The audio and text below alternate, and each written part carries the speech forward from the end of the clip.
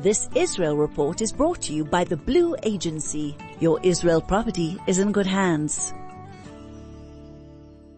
Owning properties in Israel can be a great investment, but challenging to manage if you're based abroad. The Blue Agency will manage every aspect of your property, finding and vetting tenants, maintaining your property and getting it rental ready, negotiating contracts and collecting rentals, reporting back to you regularly. The Blue Agency has built a reputation for trust and confidentiality over 20 years. The Blue Agency, your Israel property is in good hands. Contact us at www.theblueagency.com.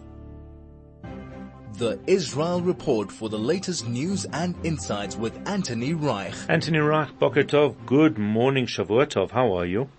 Boker Tov, Shavua Tov. Hope everybody's hanging in.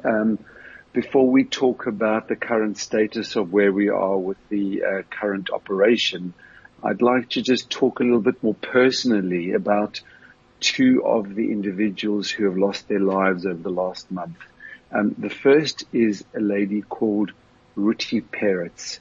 Ruti was a 17-year-old who was at the music festival on October the 7th when the terrorists attacked that festival. And Ruti had been taken to the festival by her father, Eric. Ruti suffered from muscular dystrophy and cerebral palsy, and she was confined to a wheelchair, which she used for her mobility. And her father took her to the festival because apparently these music festivals brought immeasurable happiness to Ruti. She had difficulty eating normally. She relied on stomach feeding. She was very disabled and communicated using only very, very basic words that were only understood by her family. But one of the things that her family understood was that these music festivals really made her feel good, and her father, Eric, had taken her to these parties for many, many years, and they were at the Reim festival on October the 7th when the festival was attacked. Her father, Eric's body was only discovered more than a week later. On October the 19th, finally found his body by police and medical personnel. And Ruti, in the meantime, had been put down as having been kidnapped into Gaza. That was until yesterday when finally her body was also discovered and identified. And so Ruti is now a further victim, one less kidnapped victim in Gaza, and unfortunately one more to add to the list of casualties. So just to give an idea of the sort of people and the who personal were attacked pain at that festival. You know, and unfortunately when you have these types of numbers, you don't see the personal pain and the personal stories of each. Each person, as we know in our learnings, is a world, and you really do see that here. Exactly. I'd like to also talk about Lieutenant Colonel Salman Habaka, who was killed on Wednesday night in Gaza during a battle with terrorists. Lieutenant Colonel Habaka was a Druze commander of an armored brigade in the IDF who fell in battle in North Gaza, and thousands of people attended his funeral in his Druze village in the north. And he was eulogized not only by a brigadier general of the IDF, but he was also eulogized by Minister Gideon Saar, representing the government. And what the Minister Gideon Saar said about this brave Druze soldier, Salman Habaka, he said the following. He said, "How our heroes have fallen. I came to pay my respects to one of the great heroes of the Israel Defense Forces of the State of Israel, a brave military commander who thinks differently and outside the box. Many Israeli citizens owe their lives to Salman Habaka. Even in the battle in which he fell, Salman showed bravery. He fell in a complex battle against dozens of terrorists. In the battle in which he fell, he again showed personal bravery. Our enemy has joined forces against us, but Israel will emerge from this campaign with the upper hand, thanks to our soldiers and our commanders, thanks to our unity. The IDF has many achievements, but unfortunately, we are also paying a heavy price in loss of life. Lieutenant Colonel Salman Habaka, I salute you." Amazing. Absolutely amazing. And as I say, these are the stories. There was this international memorial last night, and you just saw the countries from around the world coming together. But I don't know if it really does capture the magnitude of the pain. It's very, very difficult, and there's so many attempts to try to capture the enormity of what we're suffering through right now, particularly with those who've been captured into Gaza, but not only. A number of attempts to set a Shabbat table with 244 places to show who's missing from the tables around Israel. And in the square outside the Habima Theater in Tel Aviv, there is a display of beds. 244 beds have been set up in the square outside Habima Theater. Some of them are babies' cots. Some of them are adults' beds. Some of them are children's beds. All different types of beds, one for each of those hostages in Gaza.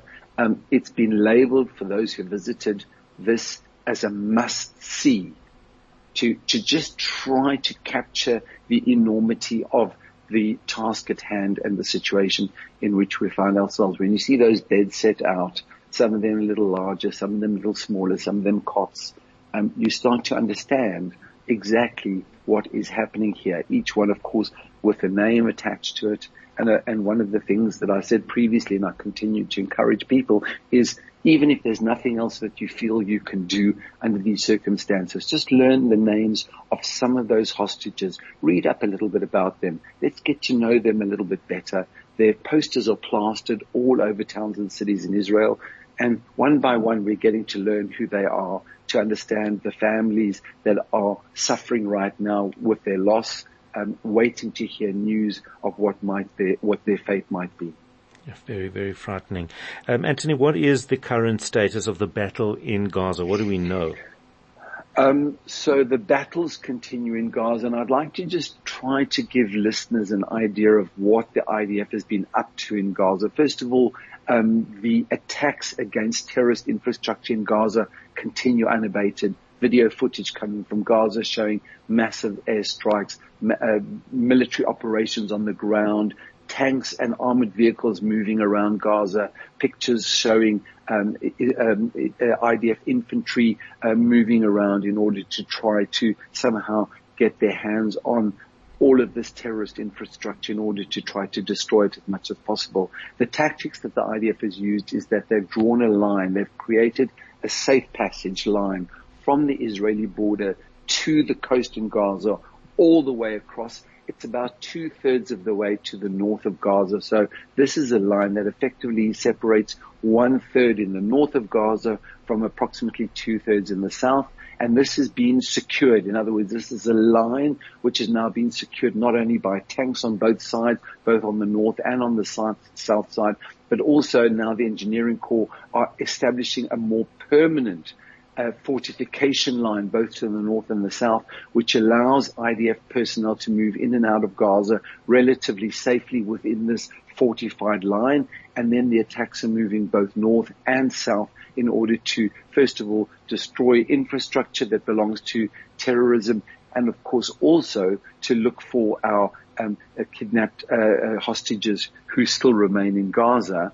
Last night we had word that Gaza City, which is to the southern end of Gaza, had been surrounded by IDF troops. We don't know exactly what that means, but there was some video footage showing explosions that were taking place that were being initiated by the IDF in Gaza City. And so one understands that the IDF seem to be moving in on Gaza City, because there we will also find a lot of terrorist infrastructure, particularly tunnels running underground. Let's just remind listeners as well that hospitals, which have been a very big subject in the media about whether the generators are working in the hospitals and whether the generators are not working, and to what extent the lives in those hospitals might be at risk. Let's also just remind people that there have been word went out from the IDF in some cases to evacuate some of the hospitals. And the reason is because the hospitals are a particular source of terrorist activity underground. They know that a hospital is a sensitive area, and they've taken advantage of that. The Hamas leadership, the terrorist infrastructure has been concentrated underneath hospitals, knowing full well that the IDF would be very reluctant to attack that location. There's now been some attempt to evacuate those hospitals so that that infrastructure can be attacked underneath the hospitals. We don't know exactly to what extent that's been successful, but there was also word that came out last night that, again, internet and telephone networks were down in Gaza. I don't know whether they've returned to operation yet, but that kind of summarizes some of the work that's been ongoing by the IDF, by our brave soldiers, girls and boys who've gone into Gaza in order to try to secure a route to somehow destroy as much terrorism that we can destroy, and of course to secure the release of the hostages. So that's the best summary that I can give right now. There's also been quite a lot of work along the coastal road in Gaza to try to secure that. Of course, many people being evacuated from their homes, moving south towards the Rafah crossing in order to try and allow the troops to safely, when I say safely, I mean without civilian casualties, to safely get to their terrorist infrastructure. That's the summary that we have from Gaza. We do know as well that the Chief of General Staff, the Chief of General Staff, Herzi Halevi, has been in Gaza and he's visited locations in Gaza, visited troops in Gaza. Some amazing video footage that came out after Shabbat, showing troops in their armored carriers, in their armored personal carriers, all squashed in together, one with a little bottle of grape juice, making a bracha for Kiddush, for Shabbat, within the work that they're doing within that armored personal carrier, still remembering Shabbat as much as they can. And incredible spirit being shown by our troops in Gaza right now. So just some amazing work that's going on there right now. What is happening in the north? Because obviously there's a lot, there's all these different areas of focus, but Lebanon and Hezbollah certainly seems to be an area of major concern. It is a major concern, and we also had the speech by Hassan Nasrallah that was made towards the end of last week, much trumpeted, very much awaited on Thursday. In the end, he didn't say a great deal, and in fact he was quite castigated in the Muslim and the Arab press as almost being a friend of the IDF. There were some memes that were sent out showing Nasrallah wearing an IDF uniform coming out of that speech because people felt that he really wasn't being strong enough. But there continues to be, unfortunately, activity on the northern border. We even had a casualty, an Israeli civilian casualty yesterday on that northern border as a result of an anti-tank missile that was sent over from Lebanon and hit a car in which a civilian was traveling. So the northern border continues to be extremely tense.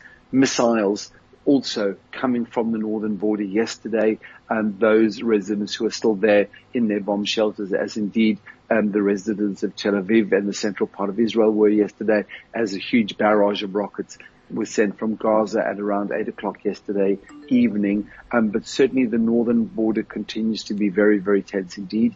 And there is a lot of discussion about what the tactics should be on the northern border. There is a view that says we should allow the northern border to blow up. This is a great opportunity for the IDF really to take a pot at Hezbollah, to take to have the good opportunity to attack the military hardware that exists on the northern border, the stockpile of weapons that exists within the southern part of Lebanon. So the northern border continues to be a battle zone, an absolute battle zone. There can be little doubt that there is a war zone also on the northern border. Anybody who kids you otherwise is really not understanding exactly what's happening there. It is very much a war zone right now, and it's likely to continue to be like that. Even though there is another speech that's expected by Nasrallah coming up within the next week or so. But we understand that that is a war zone right now, and the question is what the IDF is going to do in the coming days in the north. And that's, I think, also going to be part of the battle plan. Indeed. Finally, we don't have a lot of time, but what are the latest diplomatic efforts? So the latest moves, first of all, is that a nuclear submarine has passed through the Suez Canal and is headed towards Israeli waters. That was announced yesterday by the United States administration. Antony Blinken, the U.S. Secretary of State, is still in the area. He has met with Israeli government officials. He's also been in Jordan. He's met yesterday with the officials from the Palestinian Authority, with Mahmoud Abbas in particular, the president of the Palestinian Authority. We understand that he's been talking about trying to create a pause for humanitarian purposes. Quite interestingly, the Prime Minister told Antony Blinken that there will be no pause in the operation without the release of the hostages in Gaza. That is the position that's been adopted by the Israeli government right now. No pause in action until the hostages are all home. Yeah. I mean, there are a couple of things. I mean, and I know we're out of time, but how have the hostages not been found, given, I mean, they can find these terrorists everywhere, number one, and number two, how are these rockets continuing? One would have thought that by now, they would have identified where all of these rocket launches are. So those are really two questions which are being asked not only by you, but by many people. We don't have proper answers to all of those questions. We don't know whether they know where the hostages physically are right now, and whether there is potentially some work going on to try to secure their release. There have been barrages of rockets, even though the IDF has really gone right into Gaza. It shows to what extent the terrorist infrastructure has been buried underground, and some of the infrastructure is kind of one-time use. They fire rockets and then they don't use that again, maybe because the IDF could destroy it, or maybe just because it's been designed only for one-time use. The infrastructure, the terrorist infrastructure in Gaza is just astronomical. I don't think we can even begin to understand the extent to which this infrastructure has been bedded down in Gaza. More tomorrow, there will be more tomorrow. And in the meantime, let's just keep positive hope, and of course supporting our IDF soldiers and supporting whatever we can to secure the release of the hostages.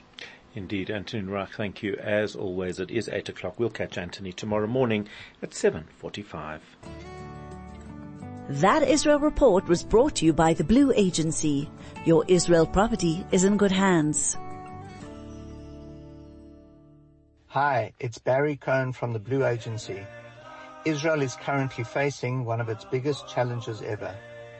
All of Klal Yisrael is praying for the safety of our soldiers and the return of the hostages. We hope and pray that our soldiers and security forces will prevail and that they will all return home speedily and triumphant. We hold the hands of our clients and friends who have children serving in Tzahal, who are protecting Israel and Jews around the world. May Hashem protect us all.